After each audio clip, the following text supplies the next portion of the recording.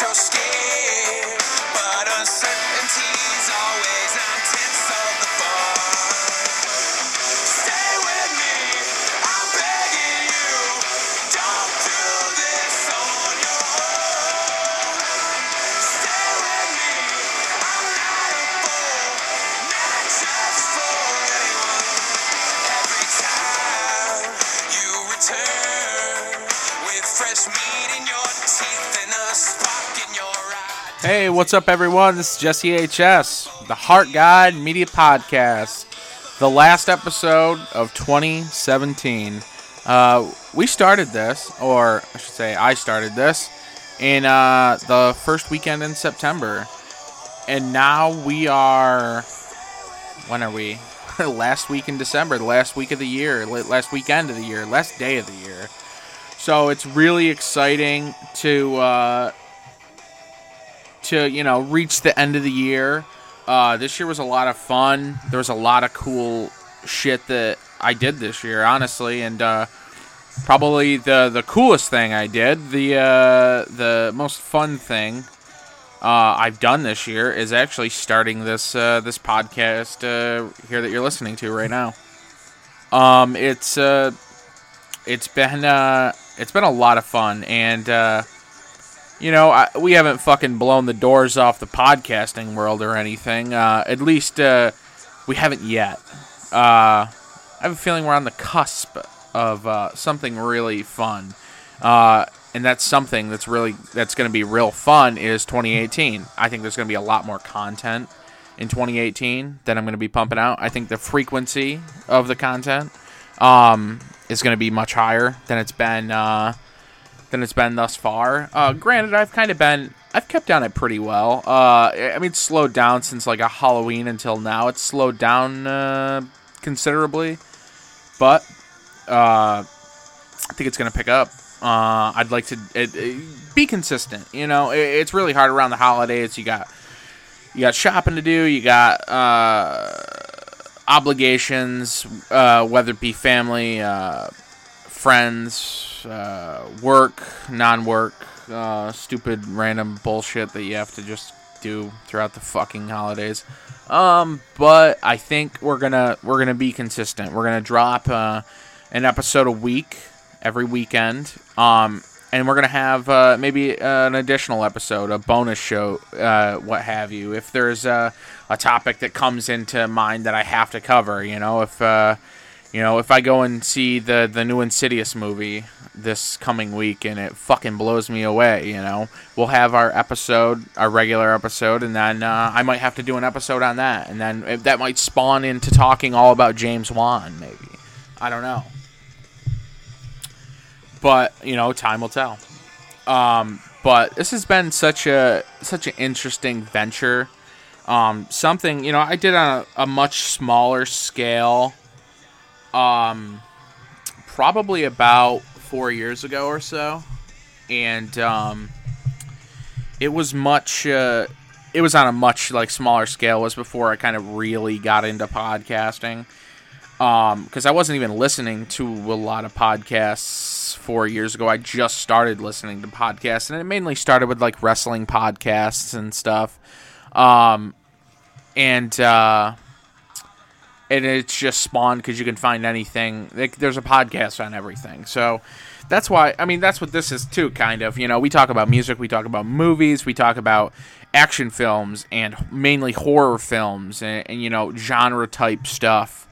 Because, it's all relative in a sense. And that's not to say that anything's off limits. Nothing is really off limits. Musically, I'm a fan of everything. I can sit down, I can listen to stuff that I grew up on, was raised on. I could do a whole episode on the Doobie Brothers, on Blue Oyster Cult, on Creedence Clearwater Revival.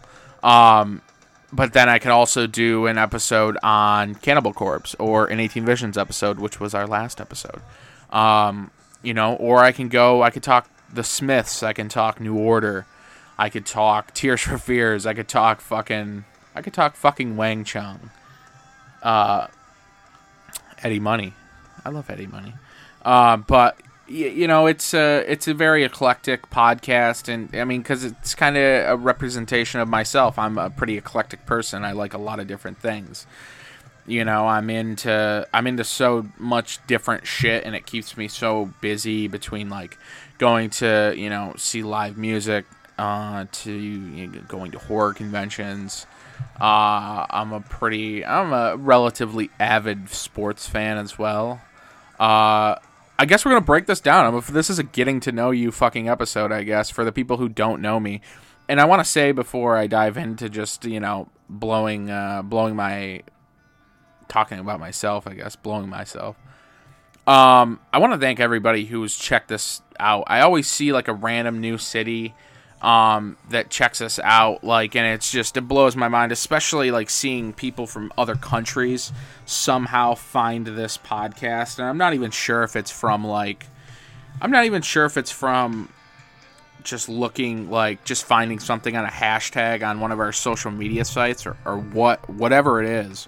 I can't tell you how appreciative I am that you even give this podcast any kind of chance whatsoever.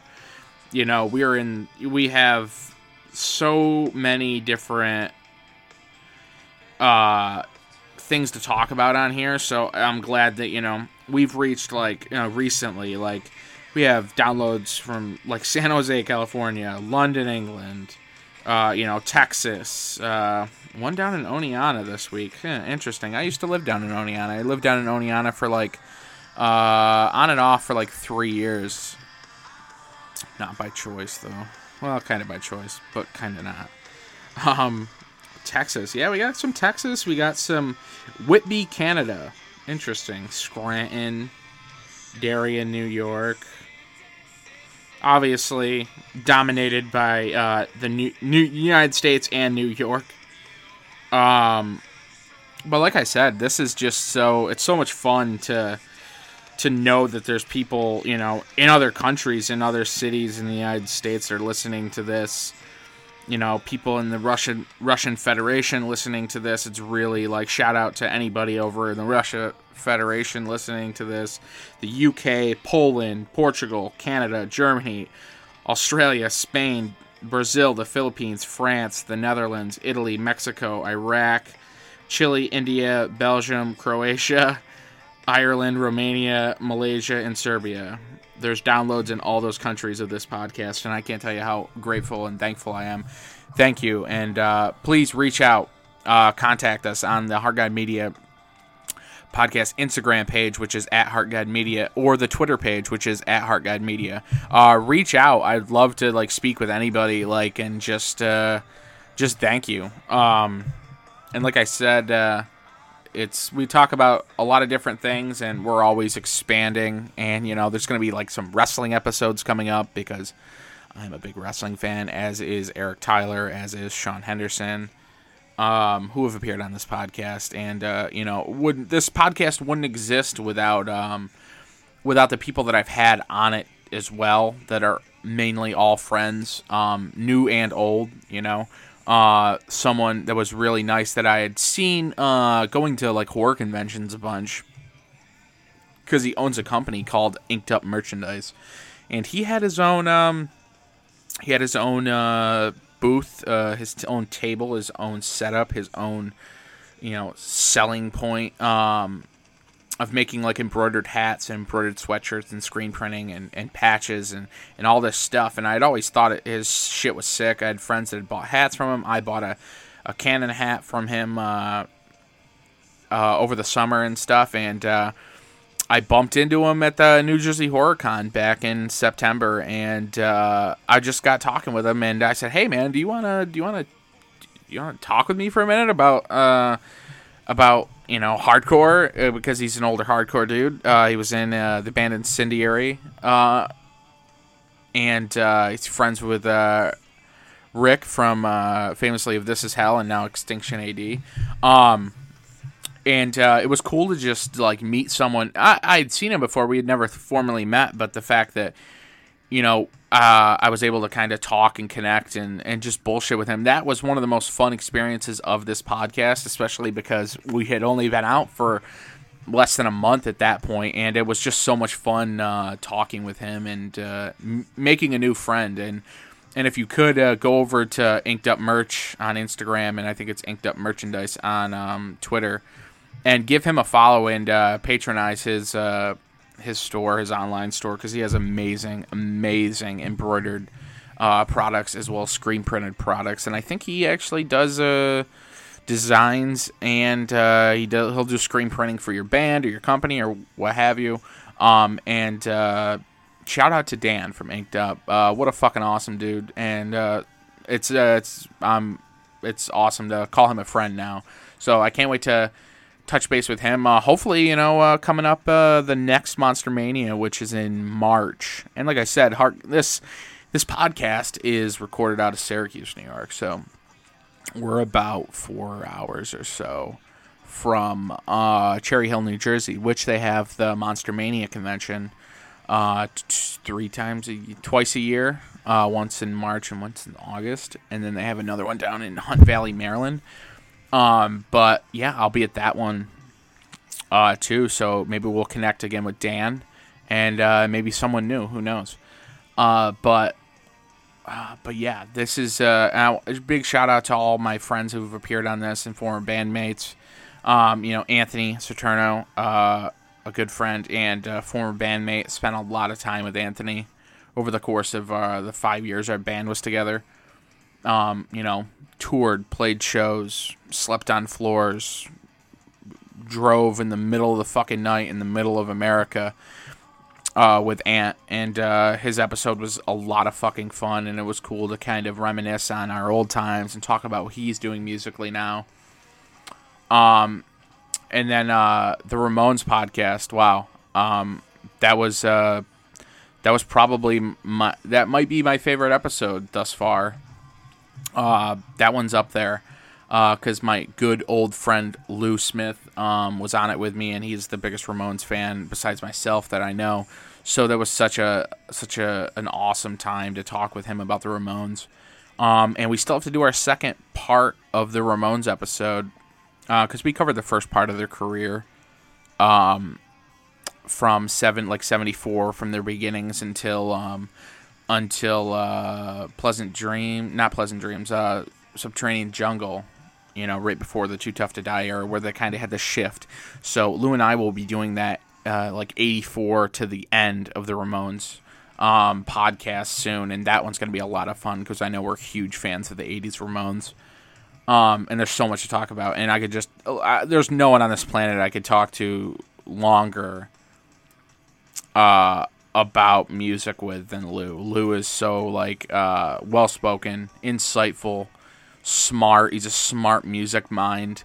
And I ended up finding out just this year, and we had always talked about movies and stuff.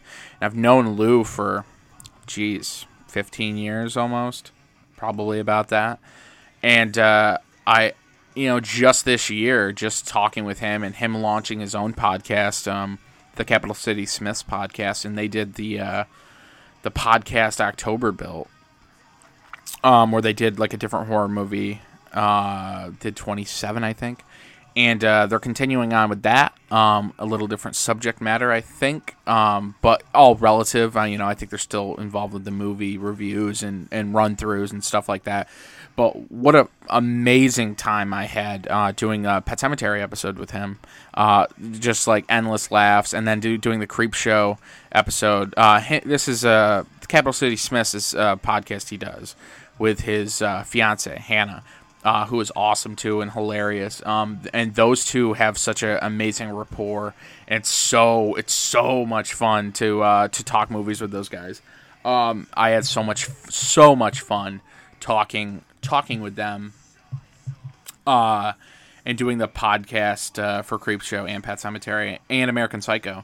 And they had me on 3 times because they know how much I can talk. But it was so much fucking fun, and I can't wait for him to continue on with from them to continue on with their podcast because it's so much fun.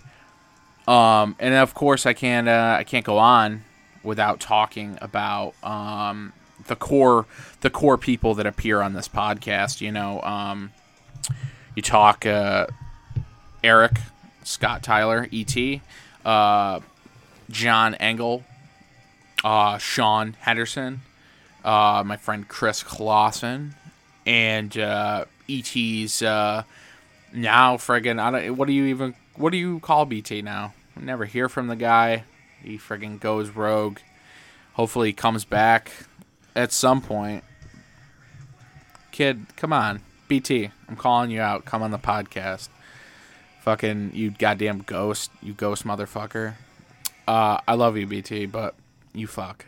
I get your Christmas presents here, so you better get the fuck over here. Fucking never hang out with your friends, you motherfucker. But anyway. But yeah, there's been a lot of my friends on here, and without my friends, this podcast wouldn't be possible. I'd have no one to talk to, you know. I've talked to John numerous occasions about different things, and you know, John had talked so much on a tribute episode to Wes, a tribute episode to Toby Hooper, and then Eric. I mean, I'd have no go-to person about talking about music with if I didn't have Eric. So thank God I have someone to talk music with, because music's such a huge part of my life. If I had no go-to to be like, hey, I want to talk about this, hey, I want to talk about that, and having someone that's into just as many eclectic shit as Eric is, it's perfect. So, but yeah, so this episode, we're at the end of 2017. Want to talk about some of the movies and records of the year, and so I guess I'll touch upon the movies. I don't really have a huge movie list. I did make one. I am gonna run through it right now with you, because it was really hard to. Because I felt like this year was a good year for movies, but then it was really hard to think of 10 that I absolutely loved. I mean, there's some that I still haven't seen. I didn't see Dunkirk. I didn't see the new Blade Runner, which I heard both were phenomenal. So they're just not being put on this. So my, let's see. We'll go through my, I don't even know if I have 10. Do I have 10? Fuck. I don't think so. Do I have 8? I have 8. We're going to do a top. No, I have 7. I have 7. I'll do 7. Fuck it. Top 7. Number 7. Coming at number 7. Pirates of the Caribbean. The sequel. What is it? The 4th installment? Is it 1, 2, 3, 4th installment? Or no, it's the 5th. Jesus Christ. That one was a lot of fun. The effects in it, I don't know what it is about those movies that have just always kept my interest. They're just so much fun, and you know, this one was no different. Pirates of the Caribbean, Dead Men Tell No Tales. It was a lot of fun. I thought the effects in it were fucking awesome, and it's just so much fun. Those movies are so whimsical and just entertaining. They're easy to watch, and I had a lot of fun seeing that one in theaters. And that was actually the first one I'd saw in theaters. I just waited for the movies, for the videos, the DVDs, for the DVDs to drop before I saw any of the other ones. But I loved them every time I saw them. And that one's no different. And I thought that one got shit on. I know it didn't do well in the box office, or as well as it should. They wanted it to, or whatever. But I loved it. I thought it was awesome. And number 6. Do I have a number 6? Alien Covenant. Alien Covenant, again, another sequel in the Alien franchise. I thought it was a lot of fun. Danny McBride played it pretty straight, even though it's really hard not to laugh at that dude, because he's amazing. But yeah, it was a great story. Kind of plays a little bit with the mythology of it all. A good continuation, and Ridley Scott did a great job. I thought it was entertaining. I mean, I'm not putting it, anywhere near the first 3, or the first 4 for that matter. Alien Resurrection Love. But there's going to be an Alien podcast episode here soon, because I know Lou is a huge fan of the Alien franchise, and BT is, but BT is, he is now a fucking ghost in the ocean, like a pirate in the Caribbean now, motherfucker. But yeah, number five, we have a documentary. Actually, it's called Jim and Andy: The Great Beyond.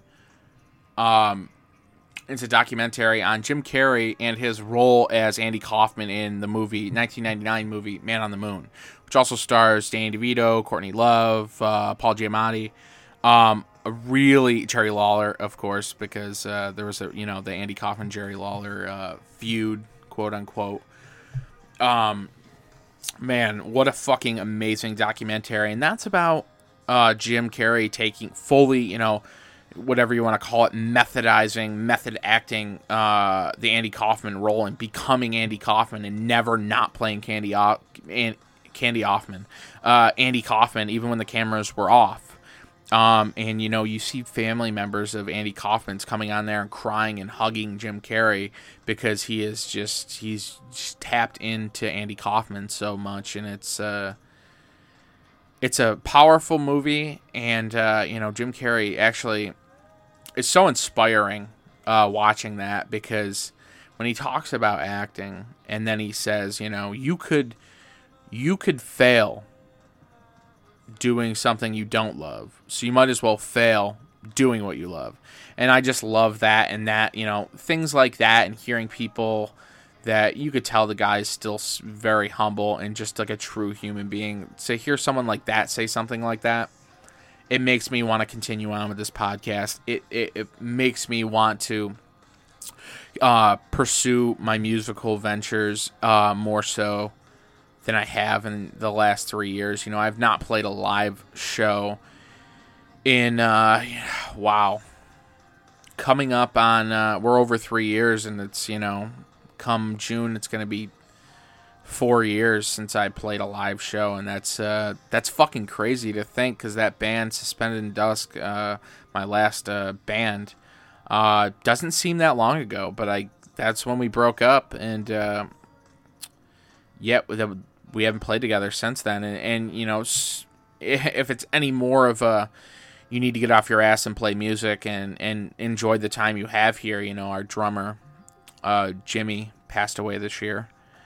And that was really, rough to deal with, and not even that I was super close with Jim, but the fact that we hadn't seen each other, even the fact that we hadn't seen each other in like months. I think I saw him like fall of 2016 was the last time, and he passed away at the end of March of this year.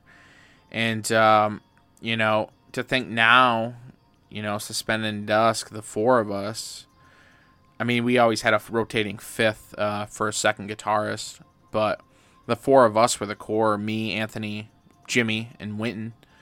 So to think that there's only three of us left now, it's kind of a harsh realization. You got to enjoy the time you have here, and you got to do what you want. You do what you love, because you could fail doing what you hate, so you might as well fail doing what you love.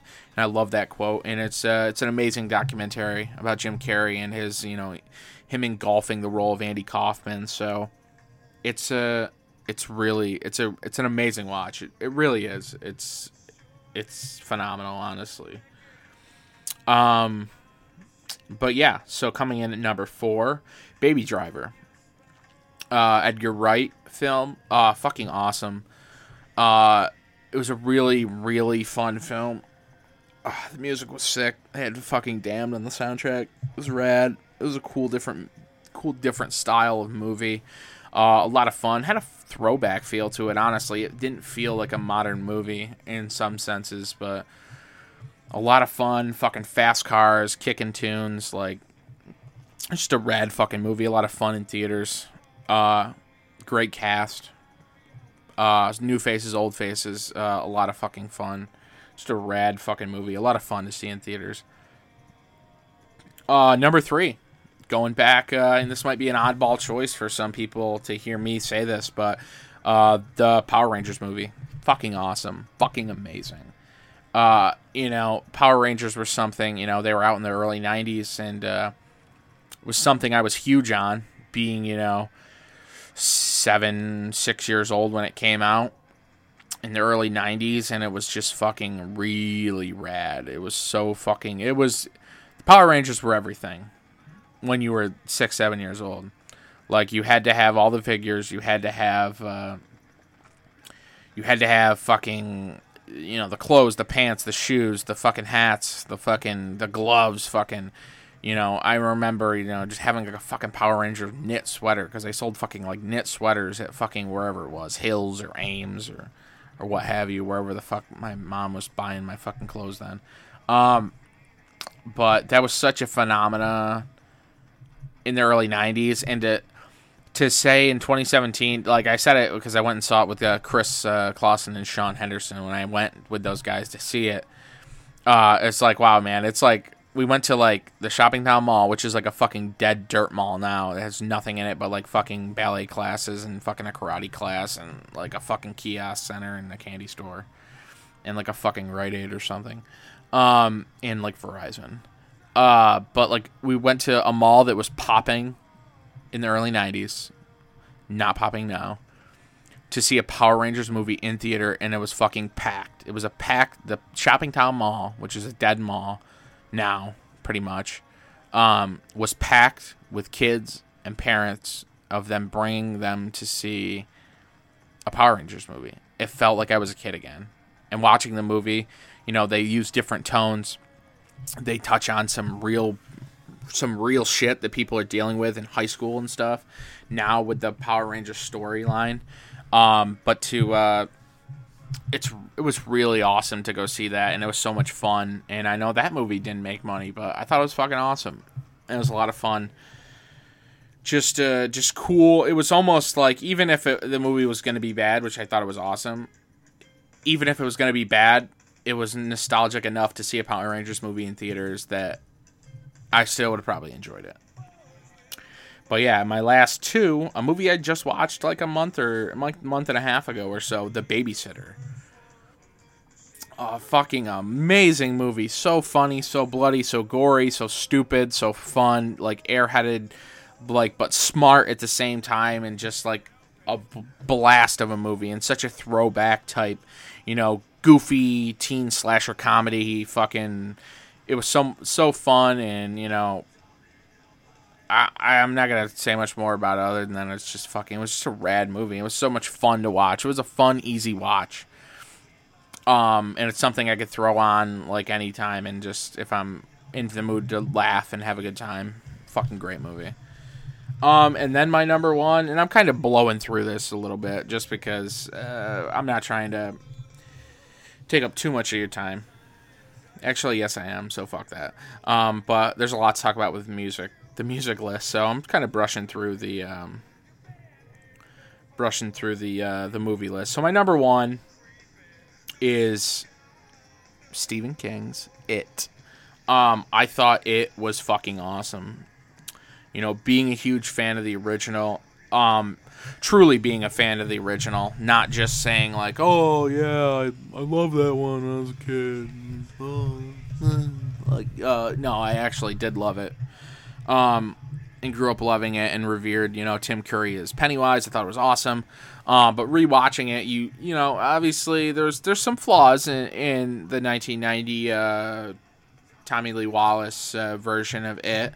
But a fucking amazing cast, you know, John Ritter, Richard Mauser, fucking just old John Boy Walton. But so much fun.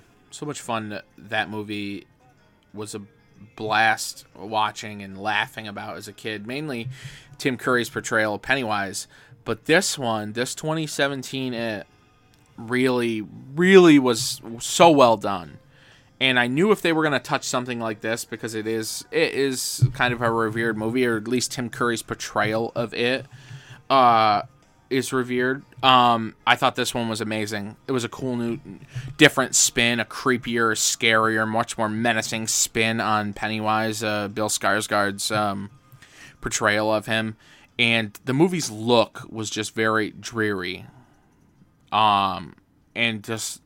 it looks so fucking phenomenal, and those kid actors were so fucking good. And obviously, I think there's a little bit of a resurgence of the kid horror suspense thriller type thing. You know, obviously you have Wolf. What's his name?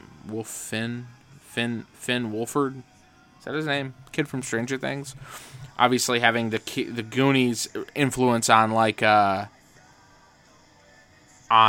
Stranger Things. You know, kids being the focal point.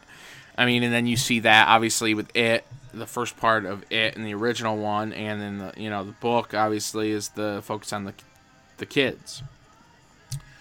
So the fact that I think those two they had what the fuck's the kid's name? Is it Finn Wolford? Why do I want to keep saying Wolfhard? Oh, it is. Yeah.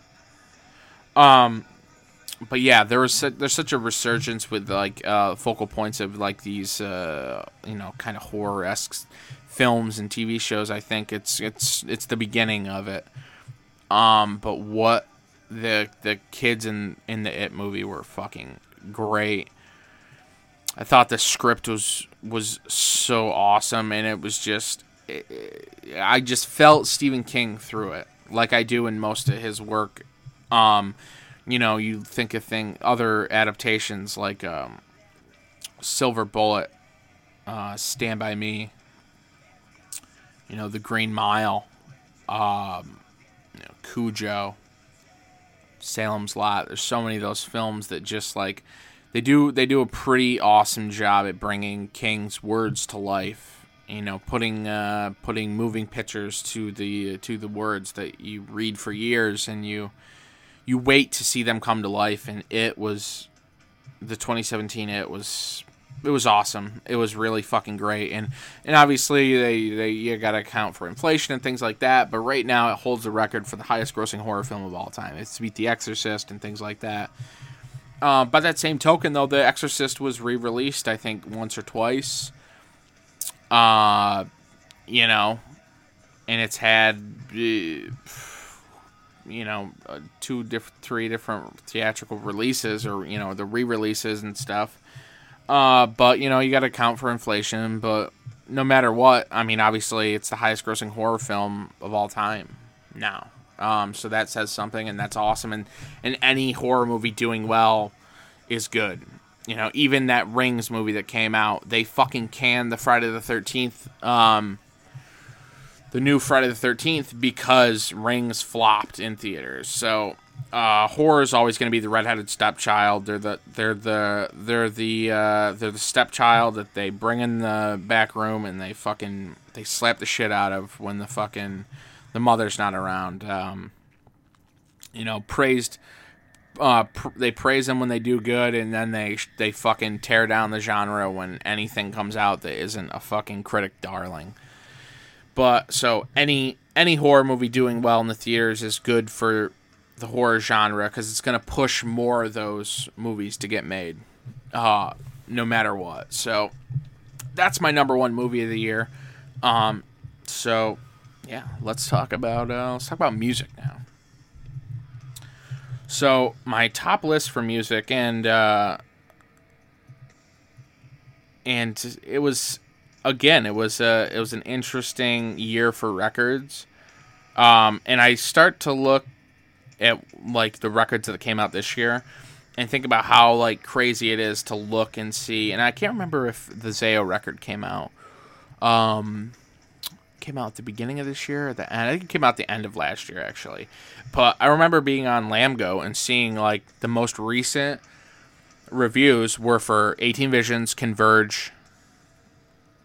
18 Visions, Converge, Zayo, and like Glassjaw. And I was like, what year is this? Is this 2017? Because how'd some of the best records that come out were fucking from bands that have fucking either haven't put a record out in a fucking a coon's age, or are fucking have been around for forever and a day. I thought that was really fucking funny. But without further ado, here are my top 10 for music. It's my number 10. Number 10 is Ghosts a record that just came out a few weeks ago. It's a live album, Ceremony and Devotion. I went and saw this tour. It was the Popestar tour that happened, started in September. The first date, actually, was in Rochester at the Main Street Armory, and they continued on that for like a year and a half. But this was recorded at a couple different live shows, and it was a fucking awesome show. It was one of the best live shows I've been to in a long time, and it happened, September 2016. But the tour went on for a while. They opened for Maiden this past year, and then did, I think, two U.S. legs of this Popestar tour. But what a fucking awesome band. I'm so glad that, they're obviously recording. They retired Papa 3.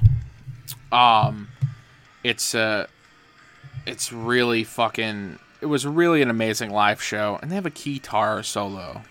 Song Mummy Dust. They have a guitar solo live. How fucking awesome can you get? But they really pulled no punches. Papa is fucking hilarious whatever city he's in. Rochester is famous for garbage plates, so he was talking about garbage plates. He's talking about female orgasms and monstrance clock, but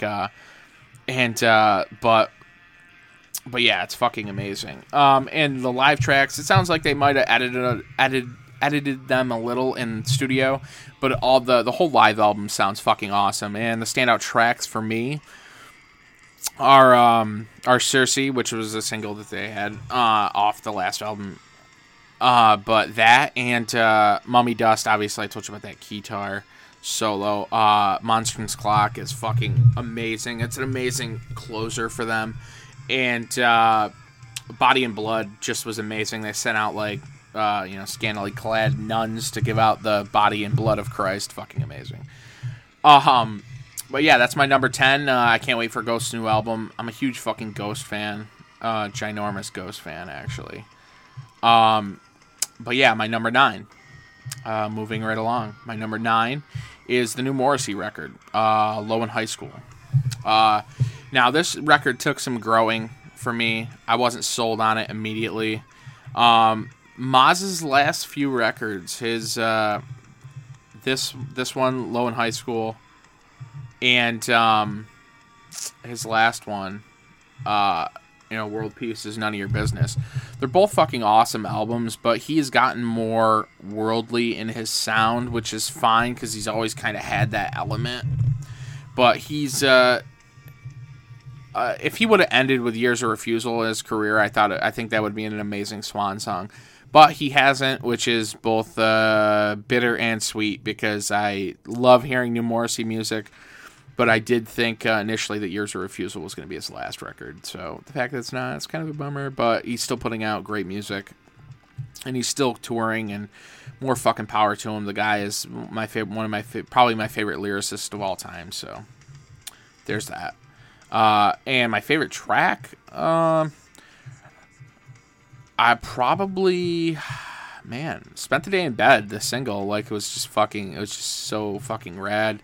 And When You Open Your Legs is another amazing track. Really great record. Still gotta pick that one up on vinyl. I got the CD. I need to get the vinyl. But yeah, Morrissey is just it's someone that's always stuck with me. Whenever his albums come out, they're always in my personal top 10. It's kind of sanctimonious to fucking be like, this is my top 10, but whatever. I've always kind of done it in my own eyes. Even when I didn't have a podcast or, didn't really post it on social media, I always kind of thought about what my top 10 albums of the year are. But now I'm just sharing it with anybody who wants to listen and download this podcast. So, Number 8. Let's see. Did I fuck my list up? I think I did. 1, 2, 3, 4, 5, 6, 7. Did I have not an 8? 1, 2, 3, 4, 5, 6, 7, 8, 9. I guess I didn't have a fucking... Wow, there's no 8 here. Okay. We're gonna... Okay, yes, I do have an 8. Sorry. My 8 is CKY. Their new record. I was able to watch that band every day. The album's The Phoenix. And it's their first one without Darren Miller, their lead singer guitarist. And I was really hesitant to like the album, honestly. I've always been a huge CKY fan. I was able to... The first time I saw CKY was actually at Hellfest 2003. My father had actually brought me there. 15th time, obviously didn't drive. And he was always rad enough to watch shows with me sometimes, and especially being an outdoor event at the state fairgrounds. And him knowing CKY from Jackass and things like that, and hearing him on there, he actually got me backstage pass, backstage access, which I still have the little Trustkill fucking whatever you want to call it, stick badge, backstage pass or whatever. So I got to watch CKY side stage then, and it was fucking awesome. And fast forward, 14 years later, 15 years later, I get to watch CKY side stage on the Vans Warped Tour and watch their set every fucking day. What a fucking awesome experience. I've every time I've seen CKY, I've stood side stage. How fucking awesome is that? One of my favorite bands. They've always put out fucking amazing records. But this is the first one, the Phoenix, without Darren. So I was really skeptical. 8 tracks, old school, full-length record. And I listened to it, I think I listened to it once or twice. And I was like, there's some really fucking sick tracks on there, but I still don't know how I feel about it. And I was listening to it, a few weeks leading up to Warped Tour. And then I end up watching them every day on Warped Tour, and it was fucking awesome, and they killed it. They did fucking amazing.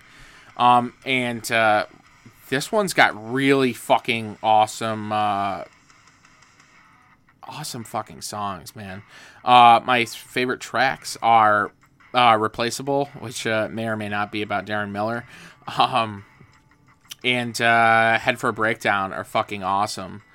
Lies From You, another great fucking song. But every song, there was 8 songs on it. I love those those shorter records 31 minutes and change, I think, and 8 tracks. I love those old school 8, 9 tracks. I love 9-track records. How fucking sick is that? I love those. And of course 10 is always a nice round number. But what a fucking... And the band, like I said, the band still got it live. One of my favorite performances of the year too, as far as shows. Being able to watch that band every day was really a fucking treat. Sorry, my fucking legs are stiff as fuck. Anyway, so moving on. Number 7. Dave House, singer for The Loved Ones, now has a solo career. And he's folk country, really hard to pinpoint him because there's still that punk rock feel to everything that he does as well.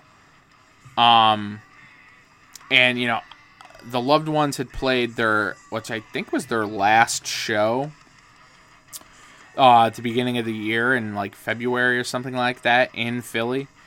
But so I never really checked out his solo stuff, Dave House's solo stuff. I was just kind of yeah, I'll check it out. And I think I listened to some of it, and I was just not feeling it at the time, and it didn't stick with me right away. But his new record, Bury Me in Philly, is my number 7. And this is a record I just discovered not even that long ago. I think I discovered it maybe 2 months ago, and it's just fucking a kick-ass fucking old school rock record, honestly. And there's it's a mixture of Springsteen and a punk rock Neil Young, and it's just so much fun. It really is a fucking blast of a record to listen to, and it's so different than other shit that you get stuck with having to absorb these days. So to get someone, you get some acoustic stuff in there, and then you just get some straight up rock songs with some that singer-songwriter fucking feel to them. big fan of the My Mistake. Just like, and he still has that punk rock feel to all the songs too.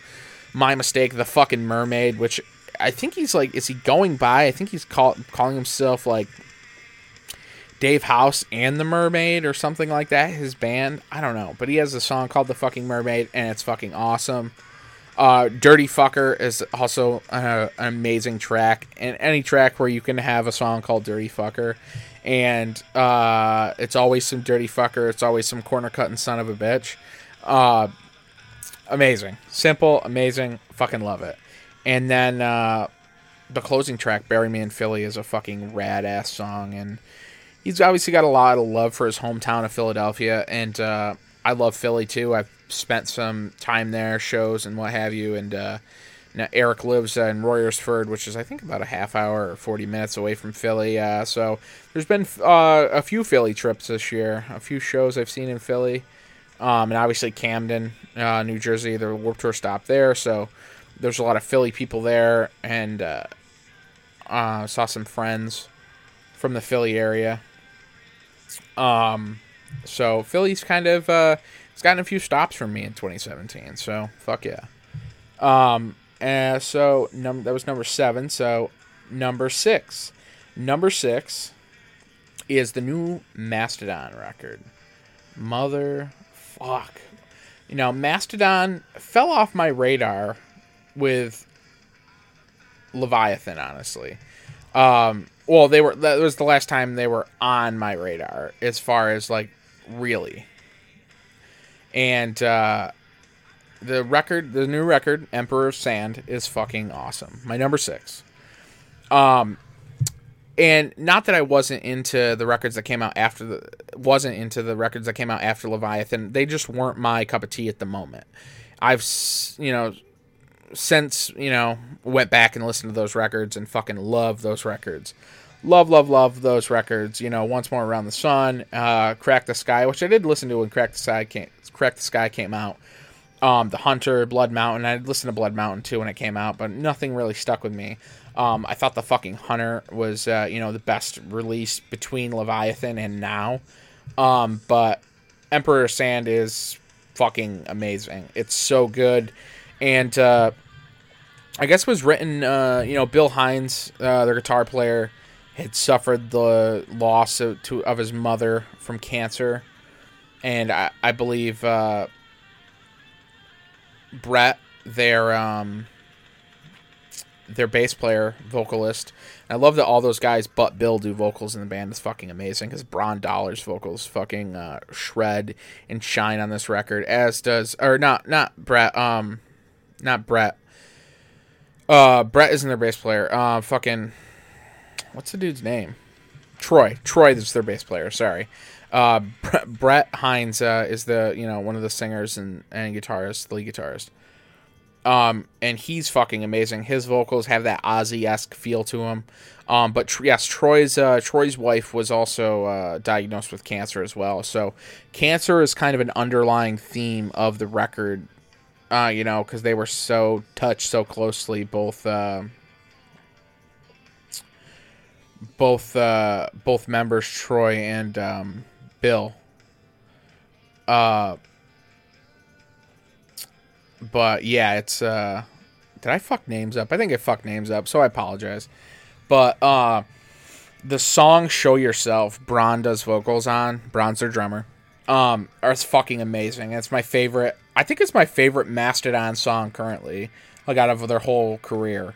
Another amazing track is the closing track, Jaguar God. Amazing fucking solo. Andromeda, another fucking great song. Precious Stone, Steam Breather. Sultan's Curse, which is the opening track. A lot of great fucking songs on this record, and a lot of fun to listen to. And it's great to fucking have a new fucking Mastodon record that I fucking love. I love it, and those guys are amazing musicians and wrote a classic fucking record with Emperor of Sand for sure. So that brings us to the halfway point. Number 5, Converge, their record Forever. Fuck. And when their last record came out, I Am King, I was like, that's when I was like, I'm not gonna front and be like, yeah, fucking been a fan of Code Orange for fucking forever. I heard about Code Orange right before. Well, I heard about them a while before that, but I didn't really get interested in Code Orange until they were a little bit before I Am King came out, and I was like, and that was when they were still called Code Orange Kids. So I was like, I gotta check out this band. They're playing with Twitching Tongues in Buffalo. So I was like, I'm going to see Twitching Tongues. I gotta make sure I catch their set for sure. Watched it, blown the fuck away. So much fucking energy on stage, just putting motherfuckers to shame. Their energy.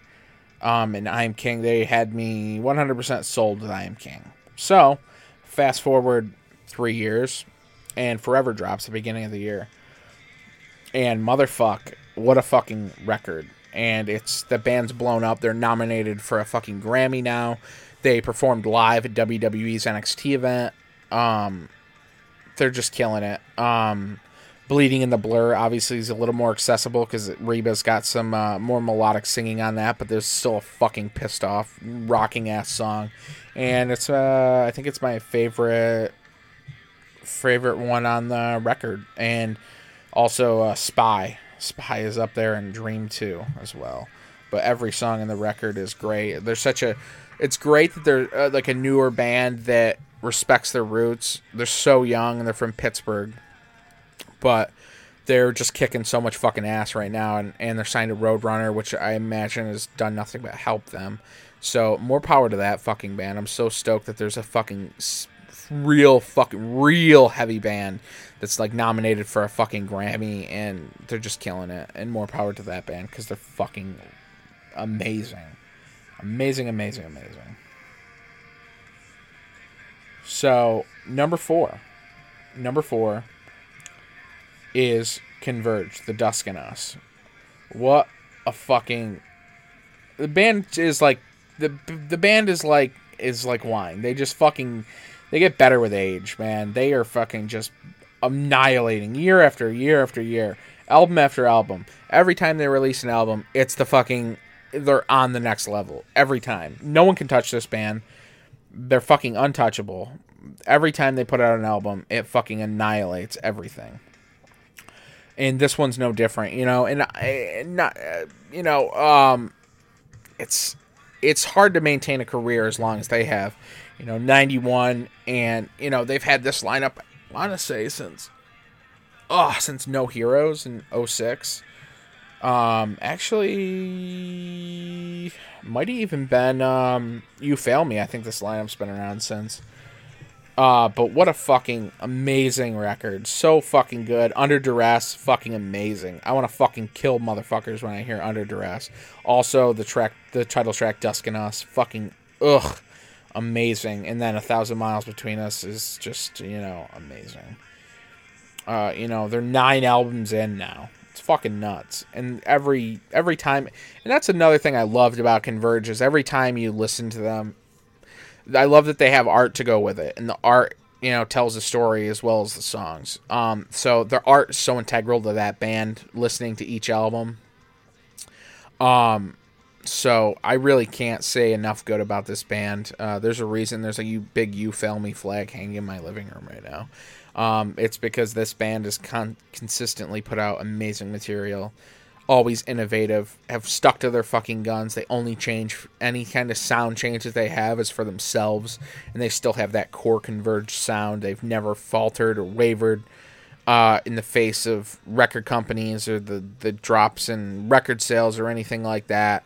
They're gonna exist despite themselves, and despite the fucking the landscape of the music industry, and they have, and the band is just fucking... I remember when Axe to Fall came out in 2009, and I was just like, Jesus Christ, how the fuck are these guys just fucking getting better and going to a next level every record? So I was just like, when I heard... Obviously, I got into Converge, like most people did. They became huge fans of Converge. Most people, not all. Calm down.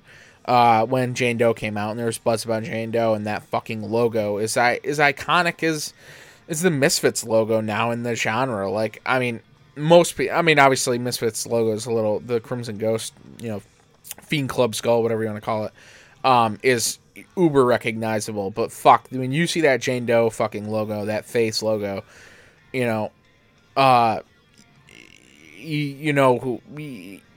people have to know what it is, and it's so recognizable now. But I remember when that record came out, I was like, oh, it's so fucking pissed, it's so fucking heavy, like, you can't really mosh to it, you just gotta lose your mind. Then when You Failed Me came out, when I heard that drum intro, like, on fucking Eagles Become Vultures, and that, oh my god, I wanted to fucking kill someone. I remember seeing that, they played with Cave In at the Lost, and I wanted to fucking kill somebody, because it was so fucking good. And You Failed Me was like a huge record for me. It was the first one, Converge record that, got released, and I bought it on release day. And then, No Heroes came out. No Heroes was like even more like that way. It was fucking, there was some experimental stuff on there. And then, you wait 3 years and they put out fucking X to Fall, which has got 1 million cameos on it. It's so fucking good, and it's so heavy, and it's so pissed. And I think that's one of my favorite Converge records still to this day. But, and here we are all these years later, and they're fucking still, almost 10 years later, and they're still putting out records, and they're still, every record's gonna make a fucking top 10 of mine for real every time. So shout out to them. Under Duress for sure, favorite track. So, and now we are officially in our top 3. So our top 3, John Carpenter's Anthology. I went and saw the John Carpenter Anthology tour. Fucking phenomenal. We talked about it in the John Carpenter episode, where we kind of reviewed his show and talked a little bit about Johnny Carp. But re-recordings of some of his original themes. Fucking amazing. They sound fucking amazing. He took his amazing tracks and put a little new stink on them, and they fucking smell phenomenal. They're so fucking good. In the Mouth of Madness is fucking got amazing guitar work on it. It's so much fucking fun. It's a great movie too. It's fucking just such a rad track. So fucking great. That's one of my favorite tracks on the record. And I picked it up hoping I was going to get at the show, thinking I was going to get one of the limited colored vinyls. I didn't. I got black, which I'm fine with. I like black traditional vinyl too. Again, fucking just fighting over colors like you're for. But amazing record, and the title track for Christine is the closing track on it, and it's so fucking good. Oh man, it's just fucking, I just feel like I'm driving, a car into fucking, I feel like Sarah Connor in Terminator 2 when I hear fucking the Christine fucking, the re-recorded version of the Christine main theme. And the guy's 69. He's going to be 70 here soon. And he's fucking putting out... Or did he turn 70? I think he just turned 70. I'm not sure. The guy's put out amazing music, amazing films. He's written most of the music to most of his films. And the guy is just fucking tearing it up at 69. He didn't take one sip of water. Granted, he isn't drinking. They're all fucking... It's all instrumental, but... And the band he's got... just fucking rips. And his kid's in the band, and the band is so solid. And man, what an amazing musician John Carpenter is. He's so underrated. And he's gonna be 70 in a few weeks, actually, in 2 weeks. But yeah, Davies, the guitar player. I can't remember what the fuck, but he actually did a small stint in CKY. Daniel Davies, that's right. He also did a small stint in CKY for a little while. Amazing guitar player. He shreds on the record. He shreds live. I fucking love it. He was in that band Year Long Disaster. And I guess he's also the son of a member of the Kings. Interesting. But yeah, fucking amazing record. Johnny Carp always pulling through. Amazing synth fucking like spook record. It's so good. I love hearing all those original themes, obviously. But yeah, that's my number 2. So my number 3, excuse me. My number 2 is a record you've been listening to in the background this whole time. and I think it's one of the best rock and roll records that have come out in a long fucking time. It is He Is Legend, Few. Now, this band is very interesting in the sense that I got into this band in early 2000 or summer 2004. I actually caught them at the Furnace, and I think with like here in Syracuse with like Fear Before the March of Flames. I think I can't remember who was on the show, but I caught them. Maybe it wasn't Syracuse. Maybe it was Rochester. Maybe it was the Penny Arcade. I can't remember. But I saw them in 2004. I picked the record up in early 2005. I Am Hollywood. And it was a fucking amazing record. And I was sold on the band from that point on. And then they released in 2006, they released a record called Suck Out the Poison, which is an amazing, dirty, filthy southern rock, you know, folk, gospel, heavy metal, gypsy rock fucking extravaganza. As is, you know, It Hates You, which came out 3 years later. They broke up. They got back together. In 2014, they released a fucking amazing album called Heavy Fruit. It's fucking amazing, like gypsy rock, fucking like psychedelic, pissed off, heavy metal record. But more than anything, they're just a straight up rock and roll band, and it's so nice to get a rock and roll band in a time where bands that are considered rock sound like that fucking Eddie Vedder, that fucking like hybrid fucking like Hills Have Eyes kid version of fucking Eddie Vedder. Breaking Benjamin, 3 Days Grace, fucking all that terrible fucking rip-off Chris Cornell vocal bullshit. Nothing against Chris Cornell. I think Chris Cornell was an amazing vocalist, but the guys that try to emulate that and like try doing their best Creed impression, it just sounds dog shit. So in the landscape where that is like considered rock, to get a band like He Is Legend to put out amazing straight up rock and roll records, this dirty and filthy and like beautiful and like gypsy like, it's fucking awesome. And this record, every track just banger. Fucking the artwork's just like sick. It reminds me of like a fucking like a horror, like a weird like horror fucking like book that my weird art teacher used to like read to us around Halloween time. Some of my favorite tracks are Sand. The single is just fucking like a ripping track, just so fucking good. And then Alley Cat, rad ass fucking song. And there's some like it's funny, obviously we talked about John Carpenter. He has a movie called Mouth of Madness. There's a line where they say, you know, in the Mouth of Madness on here, and I thought maybe that was just like coincidental or whatever, but he also has like a Shining reference in Skylar Croom, the vocalist and lyricist. He also has like a, in the song the Carpet, is it The Carpet on Heavy Fruit, where he has a Shining like reference, you know, the Kubrick Shining movie. And so I think, and I know they did do a Suspiria shirt for one of their first shirts. So I think he is a horror fan. So maybe we can get him on the podcast one day. I don't know. I'd love to talk to him about horror movies and this fucking killer record, Few. There's also a song called Fritz the Dog, which is just fucking, that's amazing. This band is really great. I haven't seen them live in so long, so I can't wait to catch them live. And they crowdfunded this whole album, so that's really rad that they're doing that as well.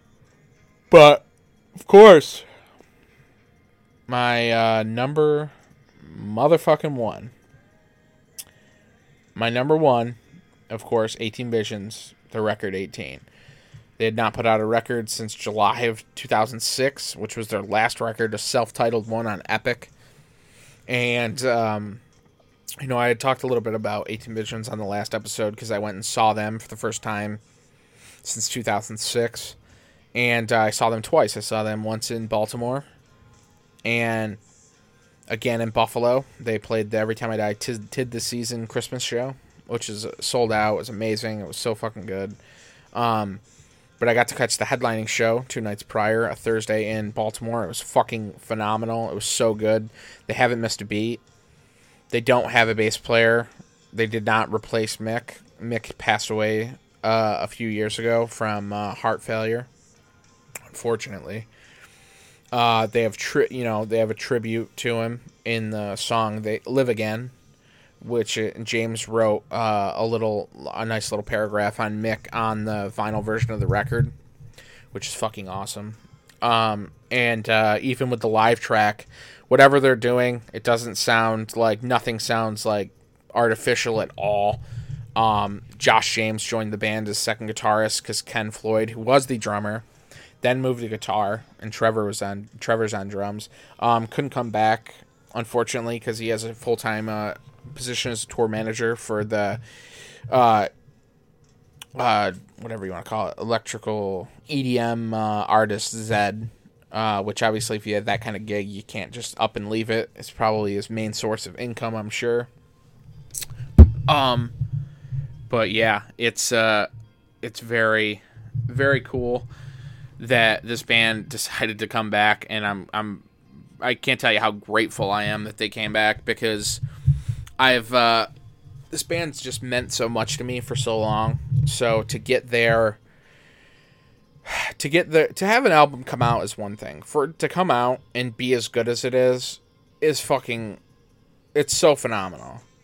And I can't express how stoked I was and am that they come out with a record that truly encapsulates, like, pretty much almost every version of their career, except for maybe the super early brutal stuff, like on Lifeless, where, this band, and I kind of forgot to touch on a couple points when I was doing the 18 Visions episode, the last episode.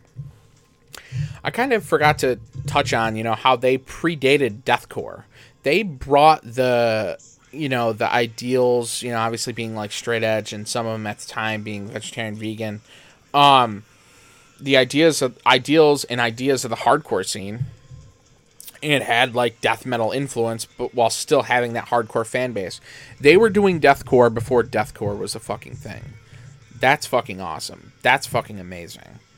So they predate deathcore. You know what else they predate? Are like the fucking like scene haircuts. Like, I mean, for lack of a better term, these guys were doing, obviously, Javier Van Hughes, the fucking first bass player, and James and Brandon all went to like beauty school, and they were cutting hair at shows and giving kids these fucking, like, edgy haircuts before they were a fucking thing.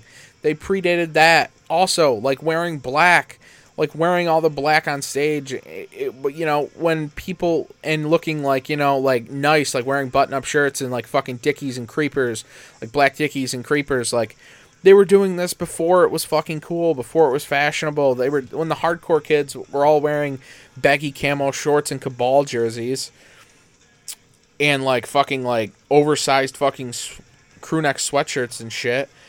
They were fucking dressing up, and people were fucking throwing shit at them and calling them fags before, like, long before fucking Atreyu or Avenged Sevenfold were doing it. So, I mean, there's so many bands that have to thank 18 Visions that I feel like 18 Visions doesn't get enough credit.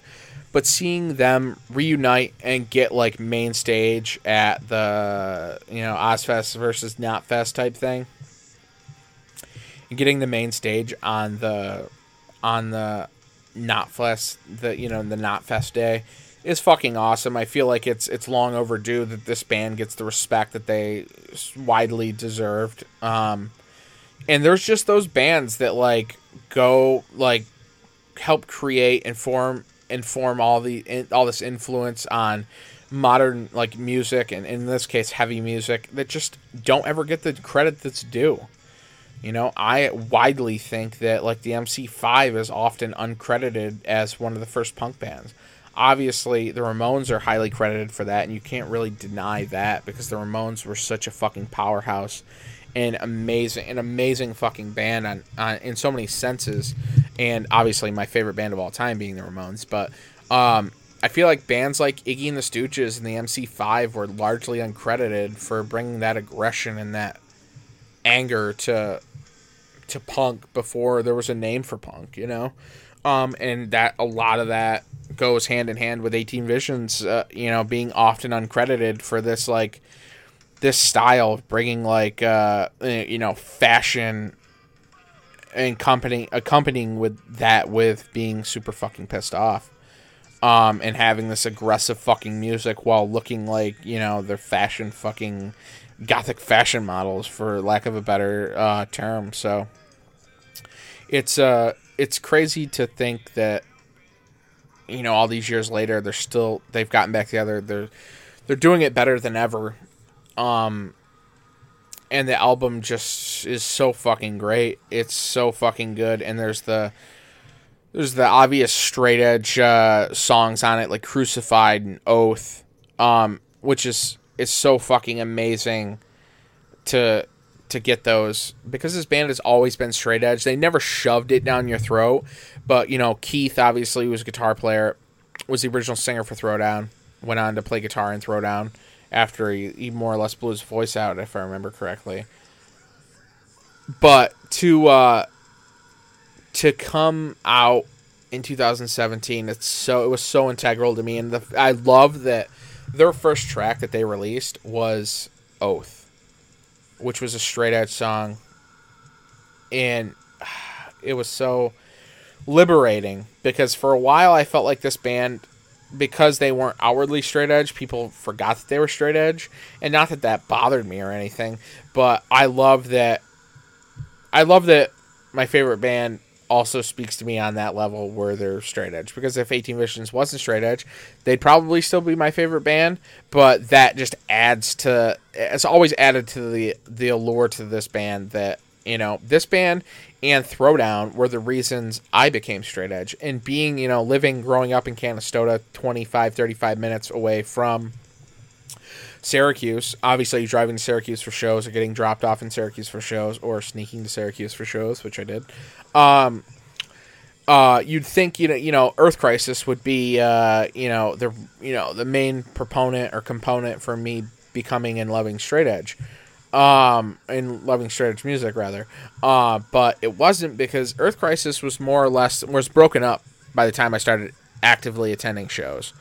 So, and I knew about them, and I knew they were straight edge, and I loved that, and I love that they're from Syracuse and straight edge. But the first bands that really turned me on to straight edge, the idea of it was already appealing anyway, because I hated cigarette smoke. I've talked about this before.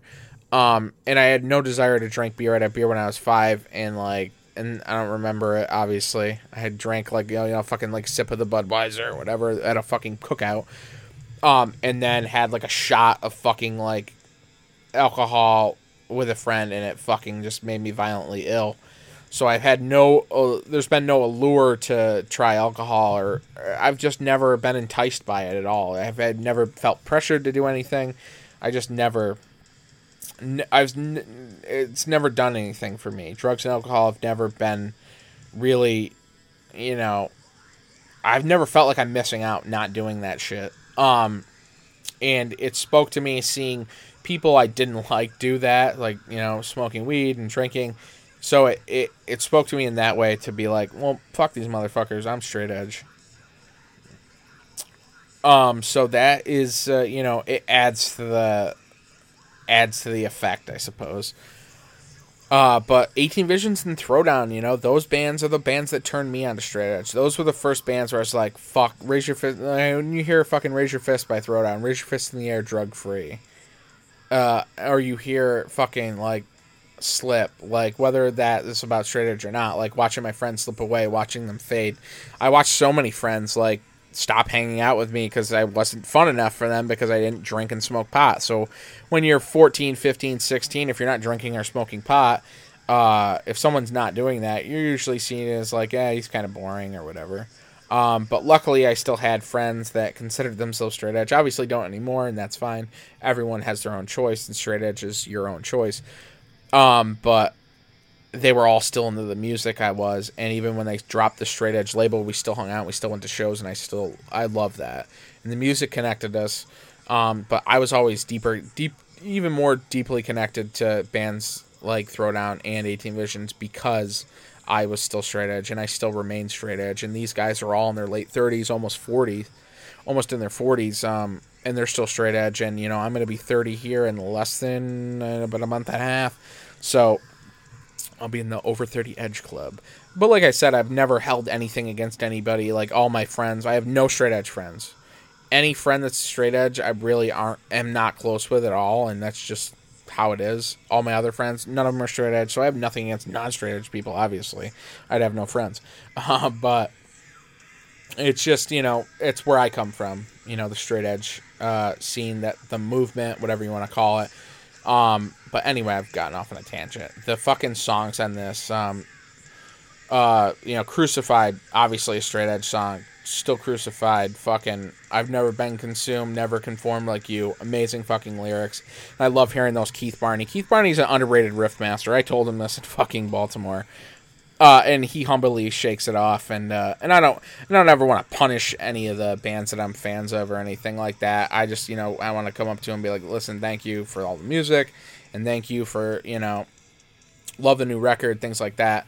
I never want to punish him, but I had to tell him, dude, underrated riff master, just busting his balls, more or less, and he shyly turned it down, but the dude fucking writes riffs. The motherfucker writes riffs. Throwdown, some of those riffs, the motherfucker wrote those. 18 Visions since fucking Until the Ink Runs Out. He writes fucking sick ass fucking riffs. And the riffs and the fight, play the fight song. The fucking fight songs on this fucking new record fucking are just amazing. And they're so pissed. And for these guys to be as old as they are and to still have this pissedness is fucking just amazing. And The Disease, The Decline, The Waste of Time, it's fucking, listen to this shit.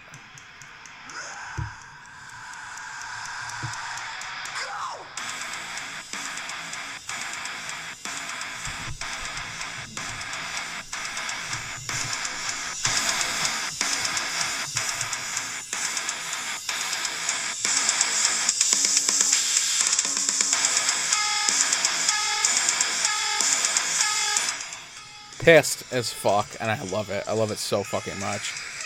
But yeah, just fucking endless fucking riffs on here. Sick fucking pissed off breakdowns. They've released, I think 3 official music videos. And kick ass.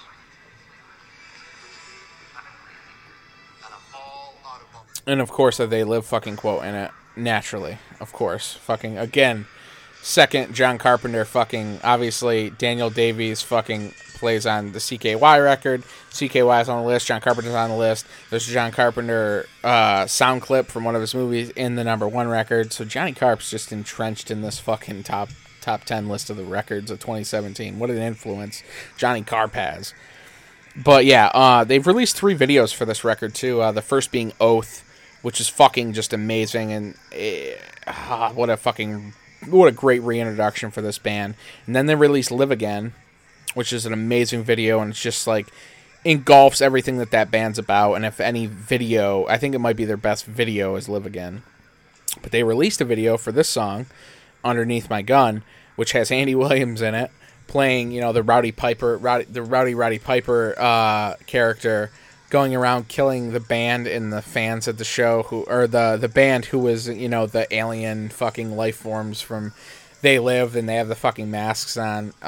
And what a fun fucking awesome music video. It's amazing. And, and that's another thing. And I didn't get to touch on this in the last episode too. 18 Visions started they maybe not have been the first, but they were one of the ones that made it popular and made it fashionable, was putting fucking movie quotes in before songs. They were fucking, you think about Yesterday's Time Killed, 1988. They're dropping fucking Bram Stoker Dracula fucking quotes and songs. And then you got fucking Until the Ink Runs Out. You have, The Shining. And you have fucking all these movie clips. Back to the Future. You have all these movie clips before songs. They were doing that before it was fucking cool to do it. Again, even more fucking influence that they've had on this fucking music scene, this music genre, all the fucking heaviness, all these bands that are putting fucking quotes in front of songs. You know what band made me want to do that in front of my songs when I fucking was in my last 2 fucking bands? Guess what? It was fucking 18 Visions, because they always had the fucking best ones. But yeah, it just shows their fucking how deep their fucking influence really is, and they're not credited enough. And I'll fist fight somebody if they try to disclaim fucking any of this shit for this band. But yeah, just fucking amazing tracks on this. Laid to Waste and The Shit of Man, fucking has that those crooning vocals that James has. And it's amazing that he's went from having those brutal death metal vocals to having that signature rasp on on Vanity and stuff, and then transitioning into Obsession, where it's a little more melodic, it's a little more singing, and then obviously the full length being full blown singing and only having very limited amount of screaming. And then for him to do the Burn Halo records, which I love all the Burn Halo records too. I think they're some of the best rock records that have come out in the last fucking 10 years. And then for him to come back to the aggressive singing and do it so fucking well.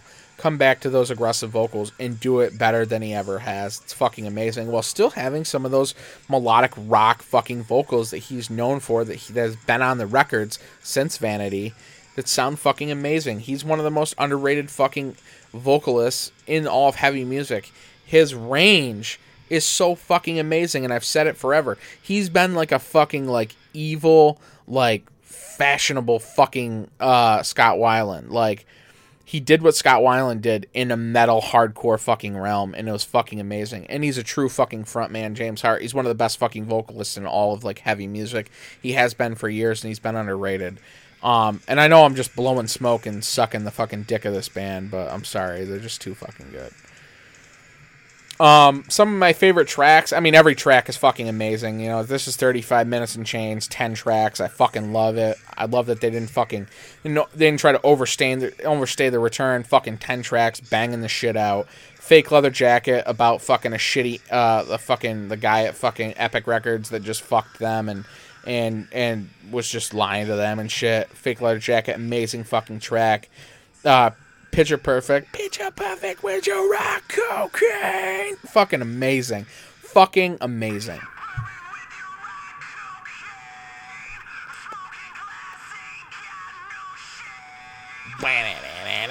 Fucking riffs on riffs on riffs on riffs.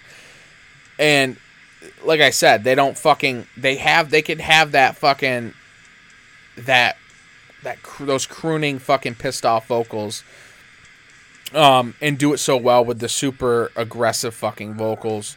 But you want to know something? My favorite fucking track on the record is actually the closing track. For This I Sacrifice. I think it incorporates everything the band is. It's a super heavy emotional track, and I think it's just talking about the sacrifices that they've made for family, for friends, for loved ones. For Keith, for his kids. Things like that, and I think there's just an amazing emotional track, and it's so powerful and so fucking amazing, and I love it so fucking much. And that's my top 10. I fucking love this album. 18 Visions 18. It's amazing. It really truly is just fucking, it's amazing. It's so good. But anyway, that's my top 10 records. That's my top 10 movies. Again, help us grow this podcast. This is the last podcast of 2017. We're going to be back next weekend for the first episode of 2018. I'm not sure what it's going to be on yet. It's going to be a surprise. I'm going to try to not do as many episodes alone because I know it's boring listening to just me do it. But sometimes you can't help it. It's hard to tack people down and get them to commit to this during the weekends or the week or whenever I'm able to do it. So it's unfortunate. But hey, thanks for tuning in. You can check us out on Instagram at Heart Guide Media, on Twitter at Heart Guide Media. Give us a like, give us a follow, subscribe to us. And yeah, let's make 2018 a fucking awesome year with more episodes, more content. I can't wait to do a bunch of different shit, and bring you guys a bunch of fucking awesomeness. Thank you. If you've downloaded this or any episode, thank you. If you've supported in any way at all, I thank you. And let's keep supporting this podcast, because I'd love to keep continuing to do it, and I will, as long as people want to hear it. So that's all I really got to say. Sorry, I fucked that mic up. But yeah, this is my favorite track off my favorite album of the year, and this is the perfect way to end this podcast. This is 18 Visions with For This I Sacrifice. Thanks for tuning in. I'm your host, Jesse HS, and this is the Heart Guide Media Podcast.